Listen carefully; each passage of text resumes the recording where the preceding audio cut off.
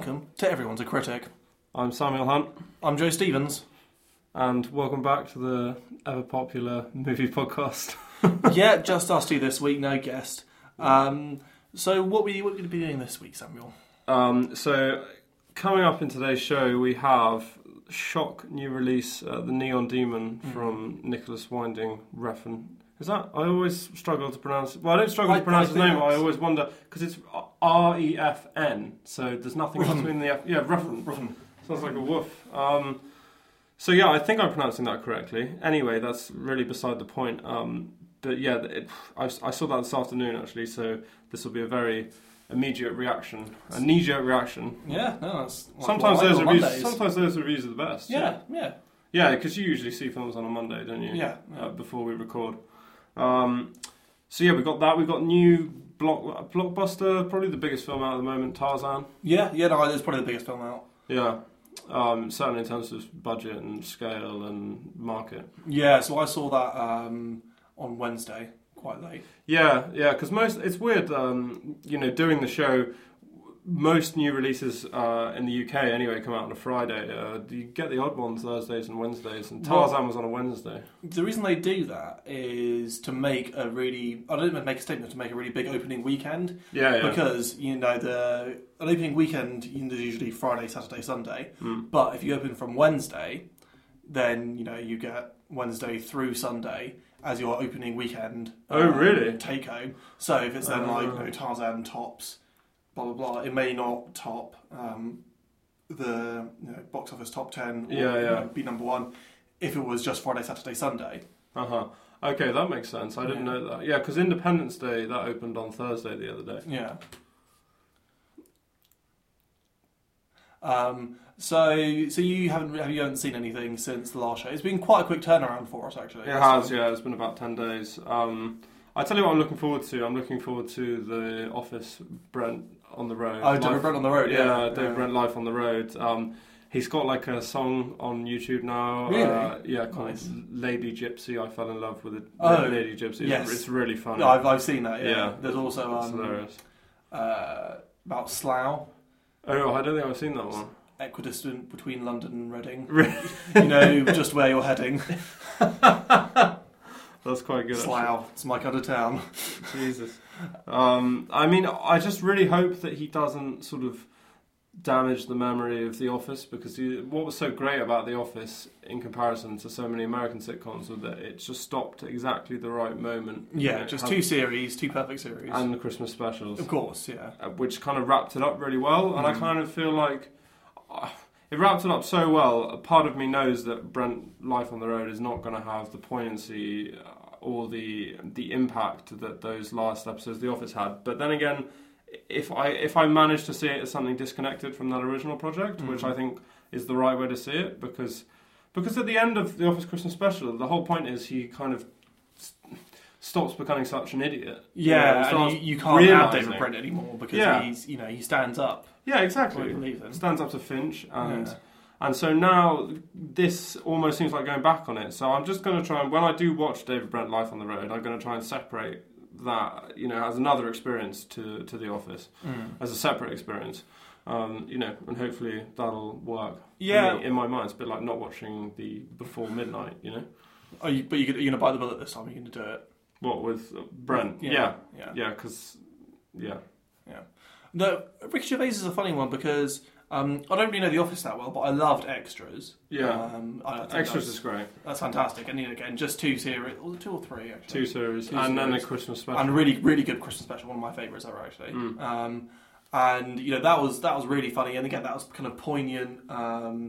But his American films are awful. Yeah. The Invention of Lying might be one of the worst things I've ever seen. Just for it's conceptually all wrong. The very idea of what lying is was wrong, which I think flawed it from the beginning. But also, I just don't think he has a very cinematic vision when it comes to filmmaking. He's born to make sitcoms. Yeah, in my opinion. Or podcasts. He's a very successful podcast. Obviously, I'm sure everyone knows that. But his films just look slightly. I don't know. The production never looks that sleek. It just there's a lot of sort of wishy-washy dialogue, and it does feel like he slightly doesn't have a grasp, as you said in The Adventure of Lying, of the concepts that he's trying to discuss. You know, when you're tackling a philosophical question like that, you know, you need someone like Woody Allen, not, you know, Ricky or someone Gervais. who just understands what lying is. So also, just to clarify, so the issue with that film is that, you know, I understand, and that's what you understand. Lying is when someone asks you a question and you reply with something that isn't the truth. Yeah. Whereas they took this as, the whole point of the film was no one knows how to lie in this parallel universe, and it's just like a stream of consciousness. They just say what they're thinking all the time. Yeah, yeah. And I don't think, not saying what you're thinking isn't lying. Isn't lying. Yeah. But, I love Extras. I like Cemetery Junction as well. Some people weren't that keen on it. It wasn't like a comedy, but I quite liked it. I thought it was sweet. I thought it was, Yeah, I thought it was alright, but again, there's just so many films that do that kind of coming-of-age, young love, people with big ideas living in a small town. There's just so many films that do that better that I really wouldn't watch Cemetery Junction for that. I mean, I've seen Cemetery Junction, and it was alright, but again, the production just didn't seem of... I don't know, there's something about a Ricky Gervais film that it has a quality to it, and it's a quality that I don't particularly like. But, okay. I mean, this is me coming... The Office is probably my favourite sitcom. I love it, and I think he is a genius, because I think that when you watch The Office, I do think it is a work of genius. But I do feel like he should stick to sitcoms. But this is why the Life on the Road would be interesting, because this is the first time he's taken a character from something that's been extremely successful, extremely popular, like The Office, and then turned it into a film, which is a... mode of expression that he hasn't been critically successful in anyway.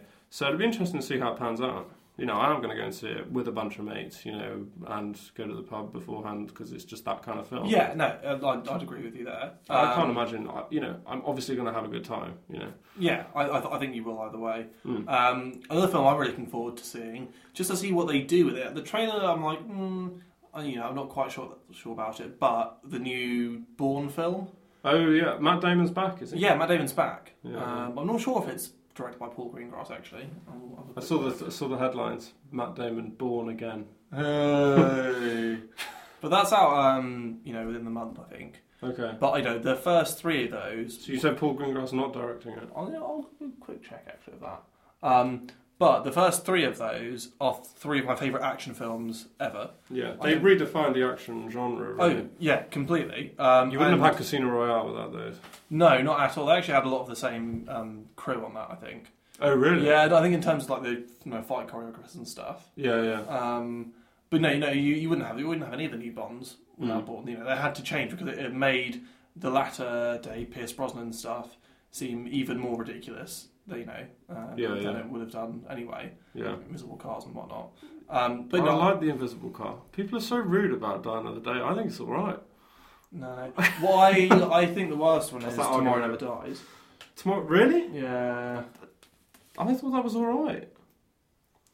Yeah, no, I couldn't get behind it. I haven't seen it in a very long time. I've seen that a few times. We should have like a Bond section on here. Yeah, I think that's a good idea. Actually. Reviewing Bond movies. Yeah. I think is it just called Jason Bourne? Yeah. No, it is Paul Greengrass. Oh, fantastic. Okay, so this should be good. The first and Alicia Vikander, she's brilliant. Yeah, and Julia Stiles. And Julia Stiles is back. Yeah. Okay, so it has, and Tommy Lee Jones is in it. Oh, so it's set up as to be as a grizzled Texan cop. Of course, yeah. You don't know the half of what you're getting into. Yeah, it's set up. It should be fantastic. I said there's huge expectations, but I love the first three so much. It can't fail. Well, they did the other one with what's his face? Yeah, I can't remember.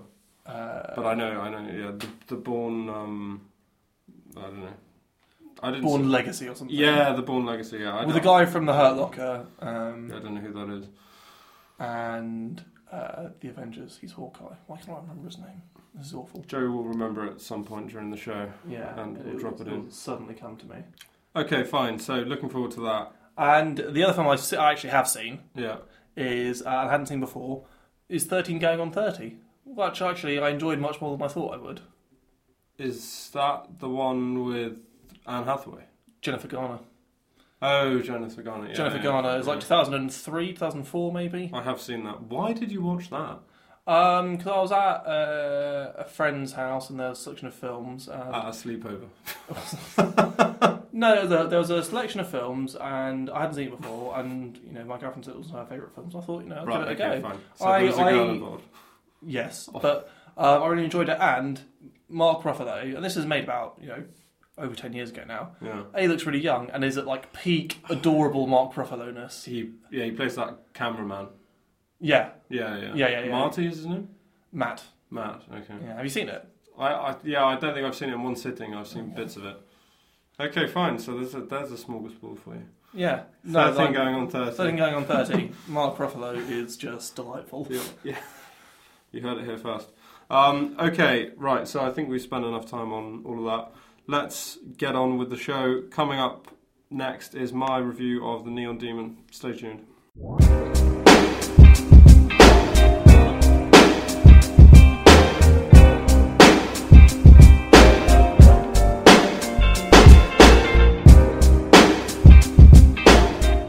Hello and welcome back.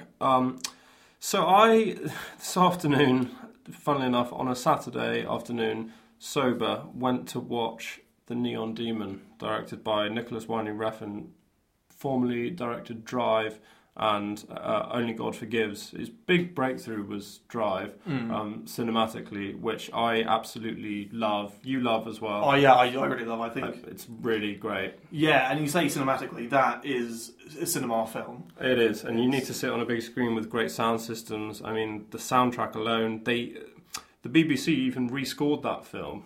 I thought the rescore was rubbish. I haven't seen the rescored version, actually. I wouldn't. I'd watch it just to show you how much a score can affect films. That's what I mean. It does. It uses the cinematography very well. It uses the score very well, and it looked a bit like, if anyone's ever played Grand Theft Auto, sort of Vice City. Kind of, yeah. It looks a lot like that. The writing is very much the same in the credits. Yeah. And just those overhead shots of LA. It's a fantastic film. Anyone who hasn't seen Drive, you need to get out there and watch it. There are some very violent parts in it, but it feels completely necessary for the plot. It's integral to the plot. It's like short bursts of hyper-violence, really. Yeah, but it's not. It never feels indulgent. No, I don't think me. so.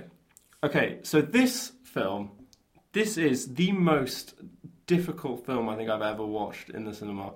It was horrible. I almost left. I almost walked out. Really? And I promise you, I would have definitely walked out if I didn't have to do this review. Wow. Okay. It is. The Telegraph have called it the most offensive film of the year, and not in a good way. I just saw that headline when I was looking at when I was doing some research earlier. It's a film. Okay, fine. So Elle Fanning plays this. She's the sister of Dakota Fanning. Yeah. She plays this young. She's 16 and she comes to LA in search of a modelling career. Or she doesn't really know what she's looking for, but her parents are nowhere to be seen. And she's got a pretty face, and she comes looking to get into some kind of industry connected with her beauty. And she gets snapped up immediately, and it's very evident very early on that she possesses a quality that the other models don't have. This makes them extremely jealous, and despite the fact that they invite her to parties and invite her to their houses and stuff, it's obvious that they're growing increasingly jealous. Not just of the fact that she's getting all this attention from modelling directors and people in charge of catwalk shows because of her beauty, but also because she seems to possess this indefinable quality that they can't quite put their finger on what it is. The whole film keeps talking about how she's got this, she possesses this aura. Do they portray that? They do, and this is one of the good things about the film. I mean, it's really difficult to review this film. I almost, when I was sitting there watching it, thinking, I can't believe I'm going to have to talk about this later. I almost thought, right, I'm just going to say I can't talk about it, and that'd be the end of the review, and it would be about 10 seconds long. Yes, that's one of the good things about it. Elle Fanning, she does look extraordinary. I mean, she's 18 years old in real life. She's playing a 16-year-old, and she does seem to whether or not it's the film that brings that out, I've never seen her in real life. Dakota Fanning, I've always thought looks quite striking. Do you know what she looks like, Dakota Fanning? Yeah. Well, she's a former child star, so she's... Yeah. Well, so is her sister, so is Elle. And yeah, she does look extraordinary, and with all the makeup and everything as well. She strikes an incredibly... So she has an incredibly striking pose, and you can understand why everyone's fawning over her in a way, because she does look so different from all these other models. Not just in beauty, but there is a sense of an undefinable quality about her. Not just because everyone keeps talking about it, but because it's evident on the screen, and that's done really well. The film is really, I think at its core, it's about exterior beauty versus interior beauty, although that's kind of what it's saying it's about, although there's not many signs of interior beauty. There's not many signs of interior beauty in it, so that kind of contrast never particularly happens. The central character of Elle is incredibly undeveloped. She's every scene she looks like she's just shot heroin before the scene. I mean, it's very dreamy. There's not much. Do you remember in Drive, Ryan Gosling hardly said anything? Yeah. Well, this is like the female equivalent of Ryan Gosling. But that worked because that was almost like an old Western, the way that, he was like a kind of man with no name. Yeah, absolutely. Strong, silent type. Yeah, and this is kind of trying to do the same thing. She's come out of nowhere. She's a mysterious figure. there's a line in it. She said, "Oh, my mother always told me I was dangerous, and that's what I am, dangerous." Not dangerous in terms of what she can do physically, but dangerous because... her beauty is such that it makes other people incredibly jealous of her. And the problem is that in Drive, the violence and the reason that the violence in Drive never felt particularly indulgent was because it served as a function to progress the plot. And every time there was violence on the screen, you could understand it. When they were trying to get what do we call it? Who plays Oscar Isaac? Who plays the girl? Carey Mulligan. Yeah, Carey Mulligan. He was getting revenge for them trying to get at Carey Mulligan, and it all made sense. Whereas in The Neon Demon, there's not really any plot at all. It's just a film about concept. Okay, I'm just going to play a clip, and then I'll explain my earlier statements. Okay. So this is a clip of a fashion director explaining the difference between one of the regular models who works for him and this new girl, Jessie, played by Elle Fanning, who's just come onto the scene. Dean, we're having a little debate over here and we need your expertise. Okay. You know Gigi, right? Well, we just met. Wait, will you stand up so that he can take a look at you? Go on, stand up.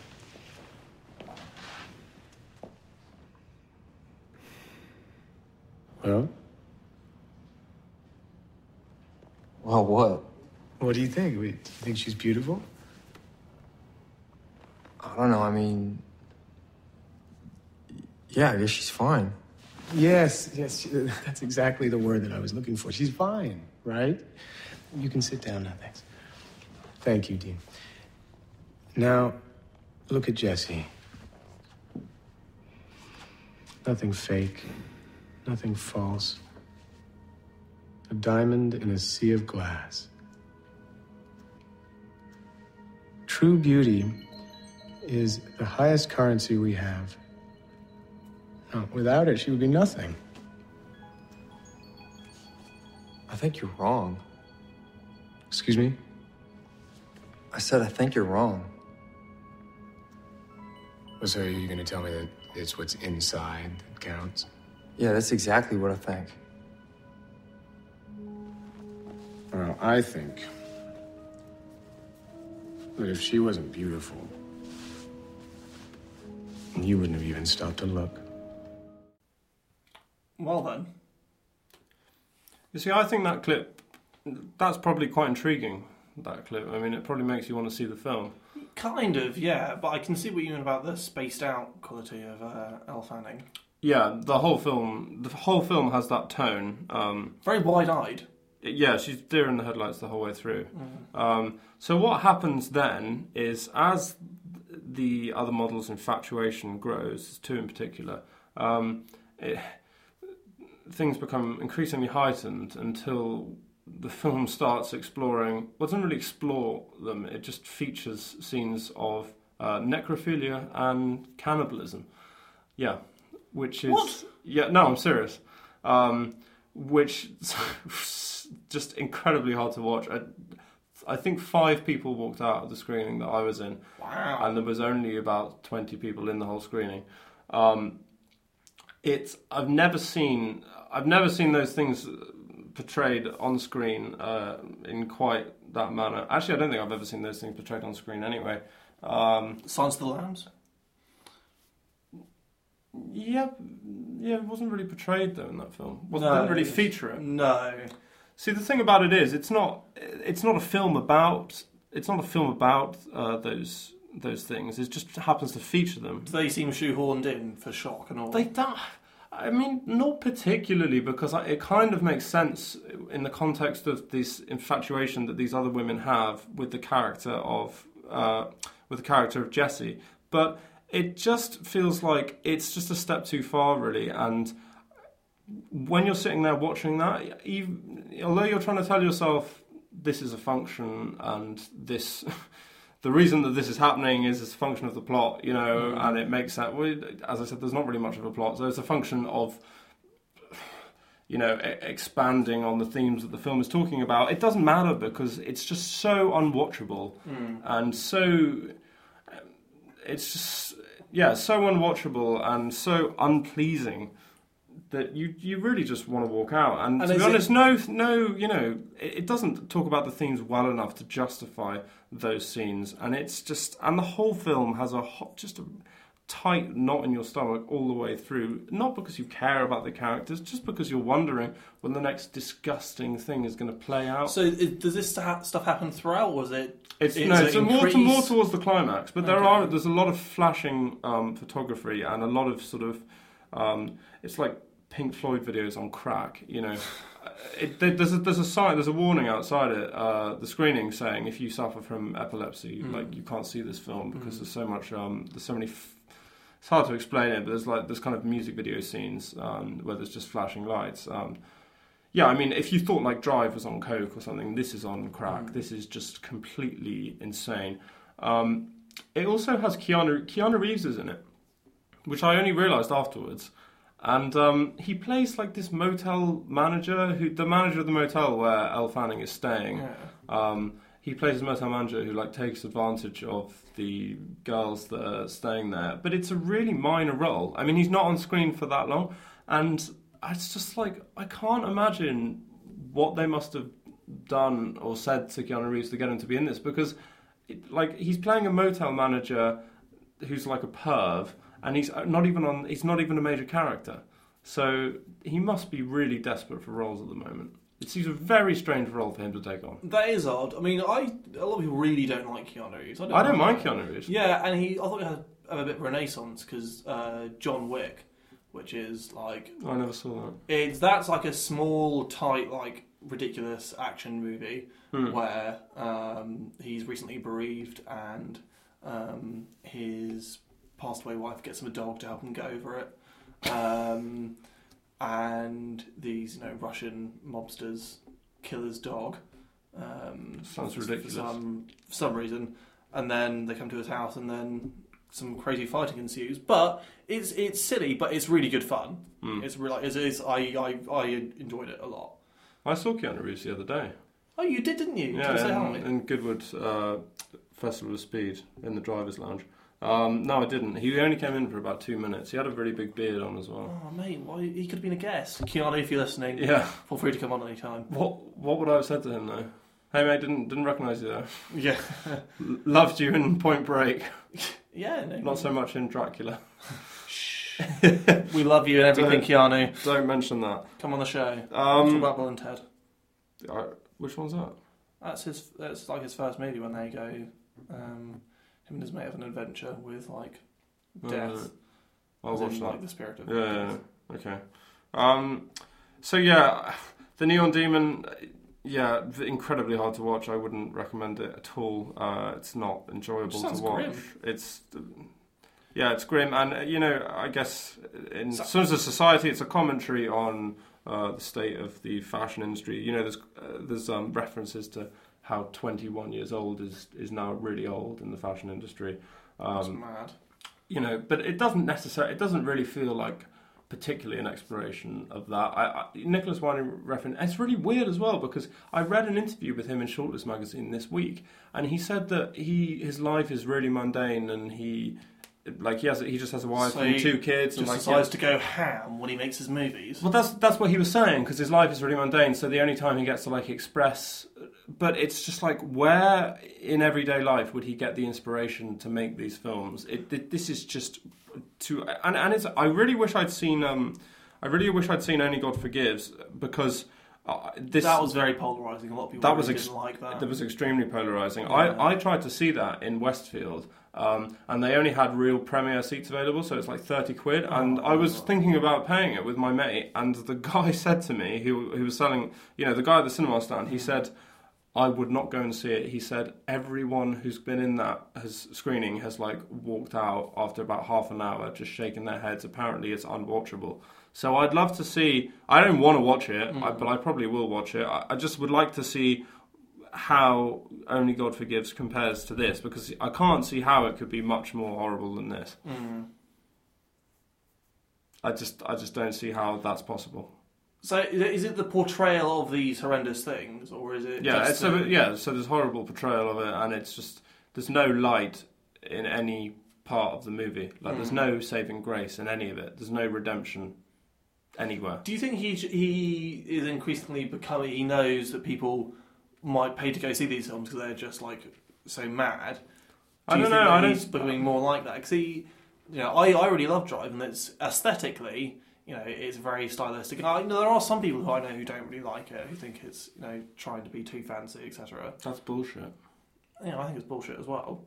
Well, apparently after he made Drive and it was really successful, he then had, the studio gave him the leash that he needed to go and do whatever film he wanted to make, basically. And he decided to go make Only God Forgives and use Ryan Gosling again. So it really feels like, in terms of creative control, I think he had complete control on Only God Forgives, and it feels like that was the movie he wanted to make. Drive was the film he had to make, so he could now make films like Only God Forgives and The Neon Demon. So it's I really wish they could rein him in a bit, and so he could make films like Drive again, because Drive had great plot development, as we've already discussed, great soundtrack. Excellent performances. The performances in this are fine. The cinematography, that's one of the good things about this. The cinematography is extraordinary, and I haven't, there's a certain quality to his films that I love, and I just wish that I could see. I just wish I could see that great cinematography. The performances are good as well. Gina Malone is really good as this stylist, sort of makeup artist of Donnie Darko and Hunger Games fame. Yes, yeah, that's right. Yeah. I'd forgotten she was in Donnie. She plays the girlfriend in Donnie Darko. Yeah. God, that was a long time ago. Yeah. How old is she now, I wonder? In her probably older than 30s, late 30s? You would think initially. Donnie Darko's 15 years ago? Yeah, at least. I love Donnie Darko. Yeah. So the performances are fine as well, but I just wish he could make these films with the great performances, with the character insight that he obviously has, with the great cinematography, but just, hold back a little bit on the abstractions and focus it slightly less on themes and a little bit more on plot, because there was no plot to this. It needed more drive. Well, in both terms. It needed more plot drive in both, excuse the pun, and it just needed slightly less of scenes that are frankly just unwatchable, and I don't understand why you would need to put those on the screen unless you felt they were completely necessary given the themes, which, as I've already said, I don't think they were. But there we go. He's a filmmaker, I'm not. Right, so The Neon Demon, don't see it. Whatever you do, don't go and watch it, and don't. Yeah. That's quite... I've never seen you react to a film like that. To say that you would have walked out if you had... I'd rather go and see Alvin and the Chipmunks back to back than go and see that again. It's horrible. Wow. Horrible. You should go and watch it to see how bad it is. Oh, I mean, not how bad it is. It's not a bad film. It's just a horrible film. It's not a horrible film like Sex and the City. You know, Sex and the City is like means bad things. This film is not bad intention. People need to understand. You know, there's a difference between a film that has a black heart and is actually a bad film and bad for society, and this kind of film. This is not a film that is well, because but in terms of do you find it offensive? You know, I don't find it offensive. I don't agree with the Telegraph. Offensive. I don't agree with the Telegraph. Was that Robbie Collin? I haven't read the review because I don't read reviews of the films I review before I review them. I quite like Robbie Collin. Yeah, he's the Scottish one who does Radio 5 Live sometimes. Yeah. I don't think, in terms of offensive, it depends what you call offensive. I wasn't offended by it because it wasn't racist and it wasn't didn't deal in stereotypes particularly. But I did find it disgusting and gruesome because it was disgusting and gruesome. And I don't think Nicholas would disagree with me on that either. Right. So anyway, avoid it like the plague, and hopefully next time he will rein himself in a little bit, and you'll hear it here first and get the thumbs up from us, and then you can go and watch it. Right, okay, well that was The Neon Demon, and coming up next is The Legend of Tarzan, so I imagine quite a change in tone. Hopefully. Alright, see you in a bit.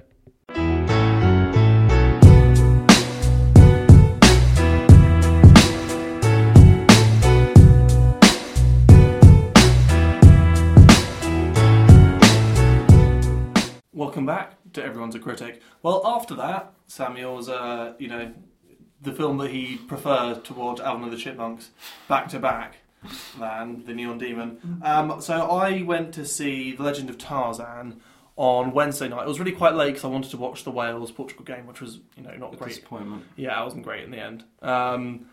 But I wanted to watch that, so I went to watch it, and it was really late. It was like 11:45. Yeah, I know, because you said to me, you were like, "Oh, do you want to come?" I was like, "I don't think so. I'm not finishing at 1:45 on a work night." Yeah. So rock and roll as I am. Yeah, no, I am crazy. You nutter. I know, right? So it's an interesting crowd you get in the cinema. Which cinema was it? It was the North Finchley View. Most cinemas aren't open that late. No, I was thinking, yeah. So yeah, it's an interesting crowd. They quietened down, but there was quite rowdy people. Really? Yeah, just kind of like drunk. Not drunk, but just like loud and annoying, and like, oh, please, I'm in the cinema. Can we just? Yeah, but that's probably a function of going to a multiplex more than going at that time. Kind of. When was the last time you were in the Crouch End Picture House worrying about sound? Worrying about people being noisy? There were some slightly noisy people in the Alien Double Bill, but actually they were just beforehand, and in between that was fair enough. And that comes from sitting through 4.5 hours of Aliens. Yeah. No, I enjoyed those, but that was tough. Yeah, that was late as well. I was looking at like 10 or something. Yeah. Anyway. So it's an interesting crowd seeing a film that late, but I'm glad I saw it. So this is The Legend of Tarzan. So this is live action, because the last Tarzan film we had was the Disney one in the 90s, which I'm a big fan of. I really like that. You're thinking about that? I remember my dad took me to see that, and I think he walked out and had like a coffee and waited for me to finish watching it. He didn't like it, but yeah, I don't know. I remember the film. It's all right. Yeah, no, I quite like the film, and one of my favourite things, it has Brian Blessed in, which is brilliant. As what, the Clayton. Disney one? Yeah, he voices Clayton. Yeah. Jane! Can you say anything else? I came here to protect you, and protect you I shall. That sounds quite accurate, actually. Thank you. So, Brian Blessed is always fantastic in, anything he does, just by virtue of being Brian Blessed. So this is live action. So this is Alexander Skarsgård, who I think his biggest thing he's been in. He was in that HBO show True Blood, which was on a while ago. Yeah, I've heard of that. He's also in An Education. He's really good at that. Oh yes, he is. He's fantastic at that, I think. With Carey Mulligan. Yeah. And also more recently, God, my memory's awful today. The Johnny Depp film where he plays the mob boss. Dark. Something Dark. I can't remember. Can't remember either. We're awful today, aren't we? Yeah. So yeah, he's been in those, and he can be, in education, he's very charming. Sweeps everyone who he's round off his feet, but has kind of like slight suspicious, kind of slime ball undertones. Undertones. And in this Johnny Depp movie, Where's the Mobster, which I can't remember now, he's he's kind of quite manic and a kind of cokehead basically, but he's good at that, paranoid cokehead type guy. In this, he's Tarzan, and it's an interesting take on it because kind of like one of the issues is it's trying to juggle too many things. So it starts out as like historical fiction, kind of. So this is Tarzan after he's been discovered back home in America. Yes, so he's been discovered in the jungle, and it starts with him back in London where he's taking up his father's lordship. He's like Lord Greystock or something. Taking up his father's lordship. Yeah, so when what happened? Was he lost in the jungle? He was originally British then. Yes, no. So the Tarzan story is his parents were like shipwrecked, in the jungle. In the Congo. Yes. Yeah. In the Congo, and they died, and he was raised by gorillas. So it's after he returns, and he's asked very early on, can you come back at the invitation of King Leopold, who of France, of Belgium, who ran the Congo, and in a much more personal way than Belgium as a country did. The kind of scramble. Yeah, no, but it was his personal fiefdom basically. Right. Okay. Congo, the way they kind of carved up the scramble for Africa, and Congo is a huge place. Yeah. Democratic Republic of Congo. Yeah, Dr. Congo. Yeah. So it's a huge place right in the centre of Africa. Yeah. Don't know geography. Thanks, Joe. Yeah. Some people might not know. Yeah, we'll put a map of the world on and show you where Congo is on the podcast. Yes, we'll circle it on put it on the Facebook page. Yeah, Twitter page. for all those idiots. So he's asked to come back at the invitation of King Leopold, but something seems afoot because in the first scene, Christoph Waltz, who is the King Leopold's right hand man, goes into Congo to try and find these diamonds, and this big war chief comes and sees him. Christoph Waltz says, after lots of people are killed, says, I just want the diamonds, Yeah. in this Christoph Waltz way. That's all I want. And I can't remember how to pronounce his name. Diamond Honsu? I don't know who that is. Have you seen Blood Diamond? Yeah. The dad in that. Yeah. Who's this, tribal war chief, says, bring me him and I will get you all the diamonds you want. Tarzan. Obviously implied. Right, okay. So, I don't know. Why does he want to get Tarzan? Well, that is, brought out through the film. Okay. But I will play you a short clip from the beginning when the British government are requesting Tarzan to go to the Congo. Lord Greystoke, let me explain the Africa situation. King Leopold controls the Congo. He's defaulting on his loans and needs a business partner to fill the gap. Consider the jobs we would create for the poor natives of the Congo. Prime Minister, allow me. You are Tarzan, Lord of the Apes, King of the Jungle. King Leopold's inviting you because you're a celebrity. He wants to show you the schools and churches he built. You ooh and ah in front of the newspapers, and he's validated by Africa's favorite son. England pays his debts. We make money. Ham sandwich. Easy. Brilliant. Didn't realise Samuel L. Jackson was in it. Yeah. I love it now. I want to watch it. So, you get a bit of Basil exposition there in terms of, King Leopold's running out of money. He needs Tarzan as business partner who, is ostensibly representing the government. He doesn't want to go initially, and then Samuel L. Jackson, who's this US government official, says, I know you don't really want to go on this PR stunt, basically, to go help out King Leopold, but I think, how on earth is he running this country with no money? and by this point in the 9th century, slavery had been internationally outlawed. I think he's running slaves. This is so bizarre. Yeah, in the Congo. I think you're interested in that. Why don't you come along? We'll go together. So It just doesn't sound like a Tarzan film.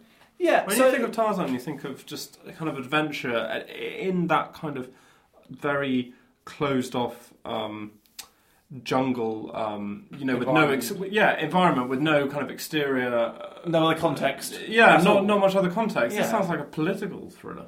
Well, this is one of the issues. So, good Samuel L. Jackson. Yeah. Obviously, every time Fantastic. I said this to 2 few people.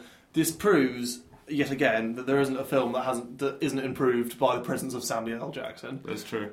He's in that. In that he's just like, "You're Tarzan, just come along." Yeah, like, yeah. Sort of appropriate. You're Tarzan. Yes, I am Tarzan. But that's kind of saying what the audience are saying. Like, come on, stop marking out this Lord Greystoke historical fiction. Well, yeah. Help the King of Belgium not default on his No one loans, wants etc. to watch you in a period drama for the next 2 hours. Yeah, we need exactly. you back in your loincloth, mate. Exactly. So, it starts off as that, and then they go there, and it becomes more of kind of adventure type thing. And then, but is it actually a romance film instead? Because you've got Margot Robbie as Jane, who... She must be good value. She is. I like Margot Robbie, actually. Yeah. And she's pretty good in this, and then, goes to rescue the damsel in distress. She doesn't wear a loincloth. Oh, okay. Goes to rescue her from the evil clutches of Christoph Waltz. But I feel like it's trying to juggle too many things. You got too much going on, I think, in terms of themes and plot, etc. And, we're not interested in, King Leopold, all that business. But, as a separate film, I think that's interesting because the Congo is an example of kind of the very worst excesses of colonialism. Yeah. It was the way the Belgians treated the Congolese was awful. And that's just like but the British were fine. Obviously the British weren't fine, but, it should be, held up as an example of what not to do. Yeah.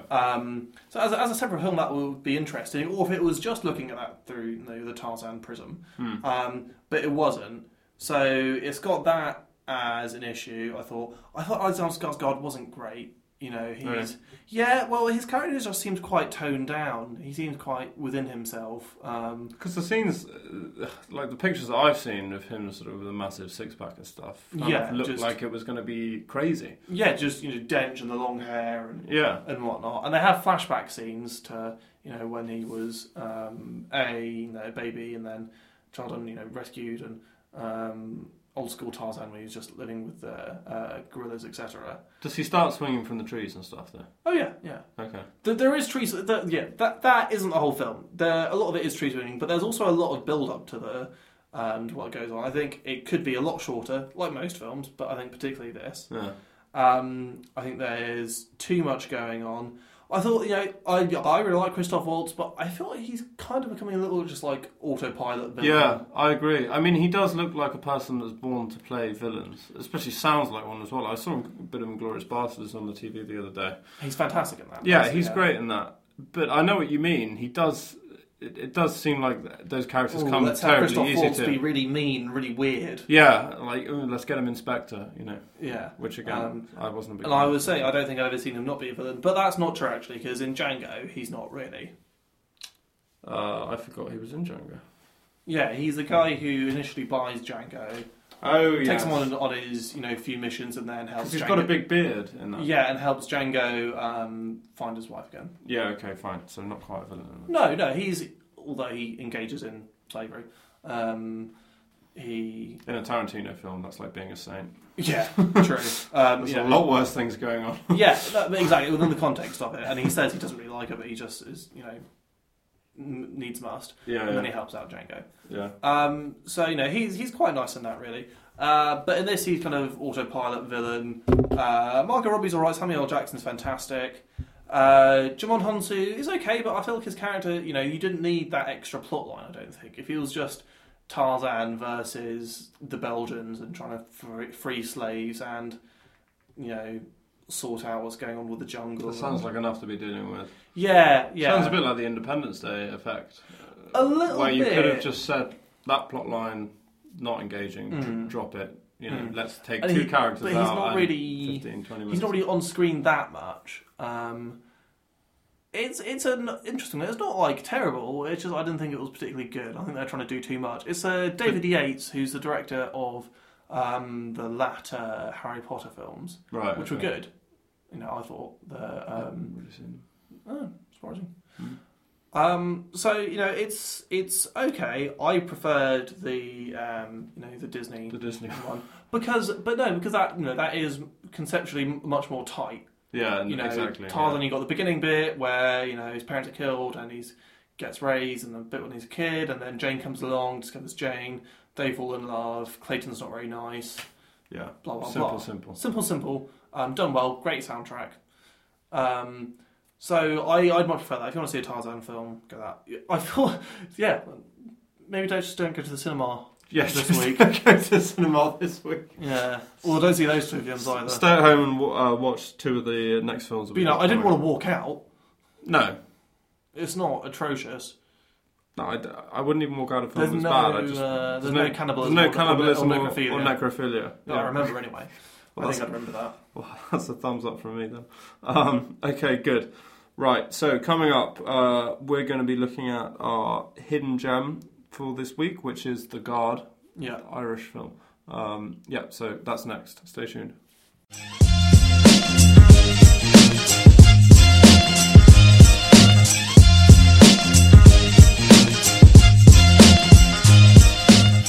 Welcome back to Everyone's a Critic. So we just had Tarzan and the Neon Demon, which we weren't that keen on. No. And, with different extremities really. Not recommended in either case. No. But so I didn't feel quite as strongly about The Legend of Tarzan as I did about Neon Demon. But let's not send people home. Oh, my phone's talking to me. Let's not send people home, empty-handed. No. Let's give them something to watch. No. So for our hidden gem this week, I suggested a film to Samuel called The Guard, which only came out a few years ago, but I didn't get that much traction, I didn't think. No, I hadn't heard of it, no. So it's a film with Brendan Gleeson and Don Cheadle in, and Mark Strong as well, as a supporting character. Directed by John Michael McDonough. Yeah, he did a film called Calvary before. No, after. After? Oh, yeah. Okay. Also starring Brendan Gleeson. It's on Netflix. I haven't seen it, but I would imagine it sounds quite similar, actually. Yeah. So it stars Brendan Gleeson and Don Cheadle, and it's based in the west of Ireland. Where I grew up. Is it the west of Ireland? The west coast, yeah. Oh, nice. In Donegal, which is a couple of counties above Galway where this was filmed. Okay, and did it seem accurate? Well, I could tell from the shooting that, it was. I mean, they shot it on location in Galway. In Connemara, in fact, and it does look like the west coast of Ireland. The west coast of Ireland has a very distinctive look because the ground, it's not sort of long rolling hills with neatly cut grass or even short grass. It's quite boggy land, and so it has a certain quality to it, and it was nice to see that in the film. Certainly made me feel slightly at home. Yeah. So the film is based around Don Cheadle, who's an FBI agent who comes to Galway because there's a drug deal going on, and he's trying to stop these kind of international traffickers who are going to be bringing $500 million worth of cocaine. That's $500 million, Samuel. Half $500 million. That's $500 million, boys. That's on the clip we're about to do. $500 million worth of coke they're bringing into the west of Ireland, presumably because it's such a remote place that they don't expect anyone to bust them there. Yeah. And Brendan Gleeson plays a sort of hard-drinking cop. Not a cop, a guard. Sorry, that's what they call the police in Ireland. He plays a guard who's the sergeant of the town, and he kind of becomes embroiled in this. It's a bit sort of Big Lebowski in that way, in terms of he gets into something way over his head, really. Yeah, kind of. But yeah, he plays a character who initially you're not particularly fond of. No. But he definitely grows on you, and it has this kind of buddy cop, part to it as well. Between him and Don Cheadle. Yeah, kind of odd couple type thing. So let's play a short clip from somewhere kind of near the beginning where Don Cheadle is explaining what's about to go down. The vessel we are looking for is a 60-foot ship called the Annabelle Lee. We lost track of it 3 weeks ago when it left the Dominican Republic. Now, the DEA believe it to have somewhere in the vicinity of $500 million worth of cocaine on board. It may well... That's $500 million, lads. $500 million. Thank you, Inspector Stanton. Yes, that's half a billion. Slide. Now, the men we believe to be involved in the trafficking are Francis Sheehy Skeffington out of Dublin. Next. Liam O'Leary, also out of Dublin. Next. Clive Cornell out of London. Next.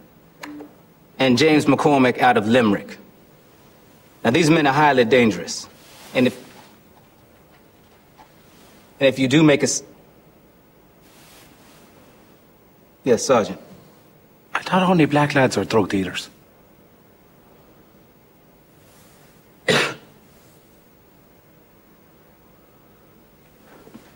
I'm sorry, what? I thought only black lads were drug dealers and Mexicans.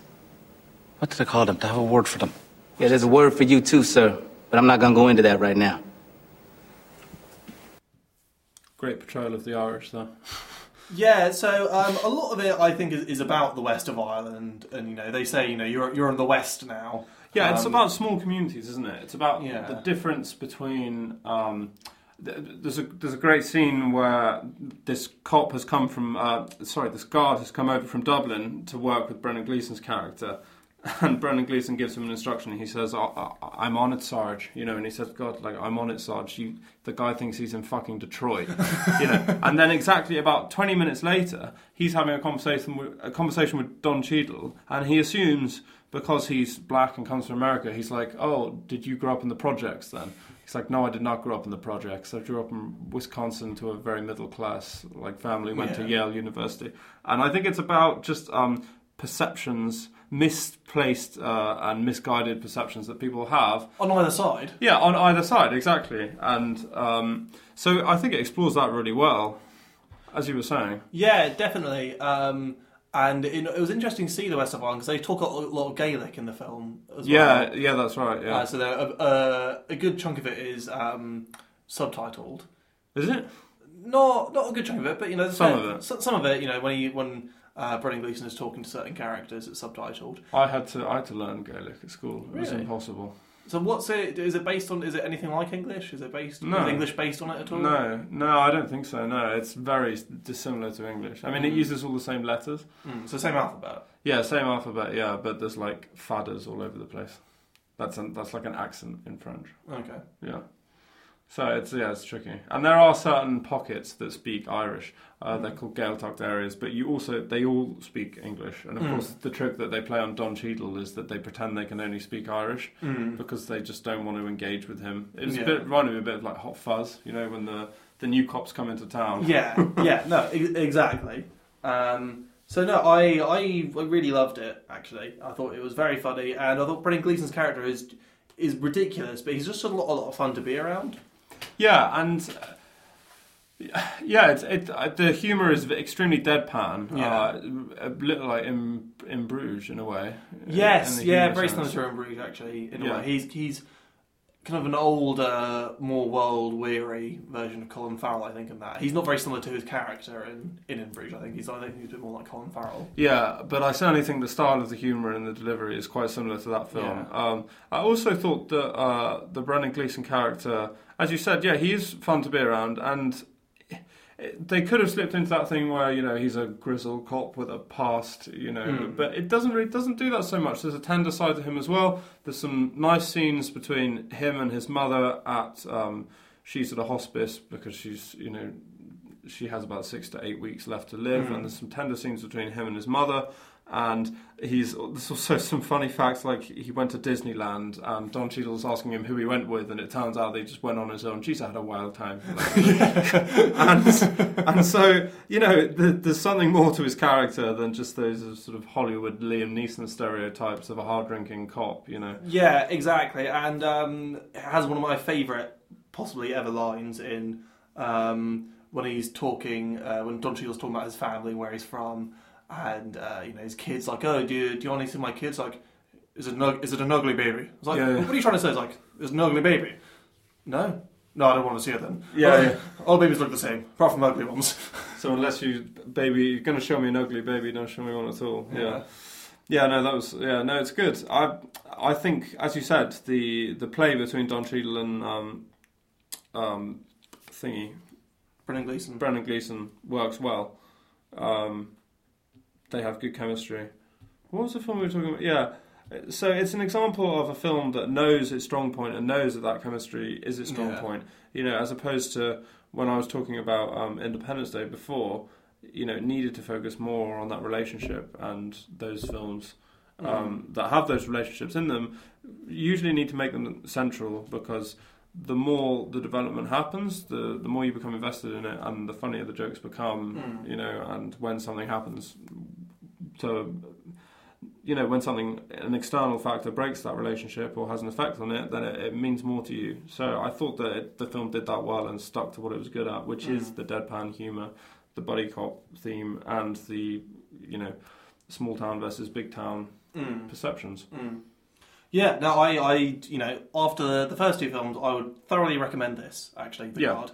It'll cheer you up, I think. It will, yeah. Certified hidden gem. Yeah, I'd definitely say so. Right, well, coming up next is a classic. Well, more than one classic, but a classic. We haven't done one, actually, for a very long time. Yes, it's been a while. So we'll be doing Goodfellas. Goodfellas, yeah, coming up.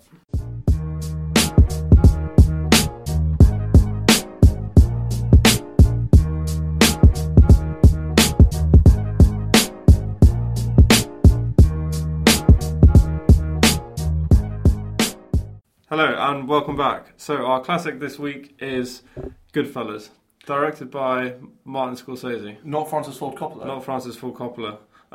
Who directed The Godfather. Yes, yeah, no, the other gangster classic epic. Yeah, exactly. So this is 1990, starring Robert De Niro, Ray Liotta, and Joe Pesci. Joe Pesci? Pesci, I think. Pesci, yeah, not Pesci. That sounds like a fish. So Joe Pesci, he won Oscar for Best Supporting Actor, actually. Yeah, I'm not surprised. No. He's brilliant in it. Yeah, he is great in it. And, terrifying. Yeah, really scary, even though it's, not a horror movie.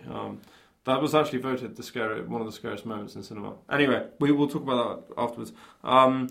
The film is basically giving a portrayal of life as a gangster. Yeah, based on a true story. Yeah, of Henry Hill. So you can tell from that name, he's not kind of traditional mobster background. Henry is half Italian and half Irish. Yeah, that's right. Yeah. And he grows up, and we'll play a clip, or we'll play the trailer actually, because I think it's most indicative, really. Yeah. He always wanted to be a gangster, and it's about him kind of living that lifestyle. When he's kind of in his 20s, 30s. Yeah, well, it kind of charts it all the way from his childhood of wanting to be a gangster all the way up to him in his 30s or 40s, which, to be honest, is, considering how many people die in this film, is probably quite old for a gangster. Yeah, no, it's true, and that's one of the things it does well, because it sometimes can be hard if a film's got that huge scope to it, to kind of be focused. But it does that fantastically. It's very tight. Should we lead with a clip then? Yeah, let's go to the clip. Never rat on your friends, and always keep your mouth shut. As far back as I can remember, I always wanted to be a gangster. Hey, Mom, what do you think? You look like a gangster. By the time I grew up, there was $30 billion a year in cargo moving through Idlewild Airport. And believe me, we tried to steal every bit of it. What do you do? I'm in construction. He's not Jewish. Mazel tov. For most of the guys, killing's got to be accepted. Hey, Henry, here's an arm. Very funny, guys. Here's a leg. Here's a wing. What do you like, the leg or the wing? So that was the trailer for Goodfellas, which was made in 1990, and I think somewhat controversially, for some people anyway, it got beaten to Best Picture at the Oscars by Dances with Wolves. Oh, God. Have you seen that? I've seen a bit of it. I've seen it. It's pretty rubbish. Kevin Costner, epic. Yeah, about him, Dancing with Wolves. Yeah. I mean, considering that's like a probably 2 hour plus film. It's really, really long. Epic film, and this is a 2 hour plus film of kind of trying to do the same kind of thing. It's very surprising that Dances with Wolves won. But there we go. One of the great things about this is you have Ray Liotta playing Henry Hill narrating throughout the film, which is really useful because the average cinema goer wouldn't know the ins and outs of the mafia family and how it works. So it's useful to have him saying, the reason we can't be made is because we're half Irish, half Italian. And you have to be completely Italian to become a made man, which is like the ultimate accolade. I'd say accolade as well. So to become a made man and kind of. You can tell other people what to do. If someone else kills you, the family will take revenge. Yeah, and being a made man is a big kind of plot device throughout the film. Yeah. So I loved it. I think possibly somewhat controversially, I prefer it to The Godfather. Yeah, I prefer it to The Godfather. I think The Godfather's more family centric than this. Yeah. It's like you come to me on the day of my daughter's wedding. And that very strange performance from Brando. Yeah, from Marlon Brando. Whereas this is quite kind of tighter in a way. It's a bit weird though because it does jump around all over the place in terms of time frames. But Scorsese said that if he felt that if he did that and kept the scenes quite short, then the impact would be really great. And it is. And you do feel like you're watching something over the span of a long time, but you never feel bored, which is sometimes a problem with those kind of films. No, and you go along with it completely, and they do the age thing well. And it was Ray Liotta's kind of breakout film. I don't think he's been better since. No. And Ray Liotta, unfortunately, has become a bit of a caricature. I remember... Yeah. Mark, we were talking about him in Revolver. Yeah, well, I remember him talking about in Place Beyond the Pines, which you really love. Yeah. And and then Ray Liotta shows up and is Ray Liotta. Yeah, and he just does the Ray Liotta thing. Yeah, but I liked him in Place Beyond the Pines. I love that movie, but he is good at playing he plays like a bank cop in Place Beyond the Pines. And you can kind of see him as that. He's kind of go-to scumbag, actually, these days. Yeah, not as much as Ben Mendelsohn. No. But more slimy than Ben Mendelsohn. Yeah, no, slimy and kind of greasy. Yeah. But no, you're right. This is probably his greatest moment, and I'm sure he wouldn't dispute that. It shows you a world where money and loyalty are king, really, above everything else. And there's no one who you can't blackmail, rob, bribe, murder. It's like every avenue is explored with the ultimate goal of just being profit and money, and killing is just a casual thing that it happens to everyone eventually. Yeah, as is said within that trailer. Yeah, exactly. Murder is nothing really, and they're joking when they're burying the body. Yeah. I thought it was fantastic. I think it's one of Robert De Niro's better films as well. Yeah, no, he's great, and he's very quite deadpan and almost humorous in a way. Yeah, and I think actually Robert De Niro can be very funny, but he does the kind of taking Ray Liotta under his wing thing quite well, I think. Yeah, he's called Jimmy the Gent. Yeah, Jimmy the Gent, and he's the older guy at the beginning of that trailer. He says, never rat on your friends and always keep your mouth shut, which are obviously the same thing. Yeah, it's a bit like first rule of Fight Club: don't talk about Fight Club. Second rule of Fight Club: don't talk about Fight Club. Yeah. Basically, if you rat, then you're dead. Yeah, and I think it gives a wider scope of that whole mob world than The Godfather does, and because it's set a bit later on than The Godfather. As well, it just seems a bit more realistic. Yeah, it's not set in this kind of deep within one family versus another family. Yeah, exactly. You're right. And because the other thing it does well is because Henry is, he's deeply involved because he has this outsider type thing because he's half Irish. And they show his wife is Jewish. He isn't deeply involved in the kind of Italian or Sicilian life and whatnot. And that's another thing they do well. So you just mentioned his wife is Jewish. They show from the wife's perspective quite well as well. She's portrayed by, I had it written down here actually. I can't remember. They focus quite a lot on her character and what it's like for her, like living with like a mafia, someone who's in the mafia. And I know to research the role, she tried to get in touch with, mafia bosses like wives, basically, to explore that as well. So it's not, despite the fact that it is quite a male-centric film, because, all the guys are out drinking and shooting people at the Copacabana. Copacabana is, how do you, Copacabana? Copacabana, I think. Okay. So they're at that club quite a lot. At the same time as having all that going on, you do get the women's perspective and how difficult it is when your husband is off behaving like that and putting his mistress up in another apartment. Yeah, and I think it focuses on the marriage and women in general in a way that other gangster films don't. Yeah. Which I think is very admirable, and I think it makes it a good part of the plot line. And especially early on when it shows him trying to woo her, and the famous scene where he goes through the back of the restaurant, and everyone knows like, "Oh, hey, Henry!" Oh yeah.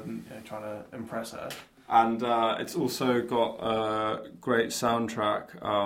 Really great soundtrack. It's got the Layla by Derek and the Dominoes, the Eric Clapton. Yeah. It's got the second half of that played over a sequence of loads of people getting killed, and just shots of them getting killed. It's this very famous scene. You can find it on YouTube. It's great. I would check that out. Yeah, definitely. One of the better murder montages. I think my favourite is actually in a TV show in Breaking Bad. Oh, a murder montage. Yeah. Oh, I haven't seen Breaking Bad, so don't recommend it. But, that's for another time. Breaking Bad. Yes, exactly. Yeah, we haven't branched into sitcoms yet. No, so I think this is probably one of my favourite films. Actually, it's long, but it's 145 minutes. Yeah, so nearly 2.5 hours. But it's funny as well. I think there is humour in there. Which there isn't in The Godfather. I feel like I'm putting down The Godfather, which is, most people think slagging off The Godfather. Is the best film of all time. I'm sure I wouldn't go that far, but it's a fantastic film. But this is me explaining why I think it's better. I think it's a more rounded, less insular film. And I think Ray Liotta is really good in it. Ray Liotta has this weird thing where I'm not sure. He always looks like he's wearing eyeliner. Yeah, I know what you mean. Man, he's just very tired. Maybe, yeah. Being Ray Liotta's a 24-hour job. Yeah. I'd be an interesting life to be Ray Liotta. Ray, come on the show. Yeah. What's it like to be you? Yeah. Okay, great. So, certified classic. I mean, I'm sure everyone knew that already, but, we've given it more oomph now. Yeah, no, definitely. Once it has granted some credibility to the EAC status of a classic. Yeah, no, it was in dispute before. Some people were like, Goodfellas, I'm not sure. We wanted to just put it to bed. Yeah. All right. Well, now we've settled that once and for all. The Goodfellas, classic question. Yeah. So let's wrap up the show. Thank you very much for listening, guys. Hope you enjoyed it. 2 films that you should definitely not go and see in the first half. And 2 films you should definitely go and see in the second half. Yeah, 2 films you should definitely buy on iTunes or something in the second half. And I hope you enjoyed the show. Next fortnight we'll be reviewing more hidden gems, maybe a Marmite film as well. Yeah, maybe a Marmite, some new releases. No, same old stuff. But still... exciting and fresh and all that stuff. Well, guys, remember to subscribe so you don't have to keep looking it up. You just download it on your phone straight away. And find us on Twitter because our page is hilarious. Yeah, it's really funny. Well, you listen to this and we're hilarious. You should see what we do. You should see what happens on Twitter on a daily basis with the written word. All right, cheers, guys. Thanks.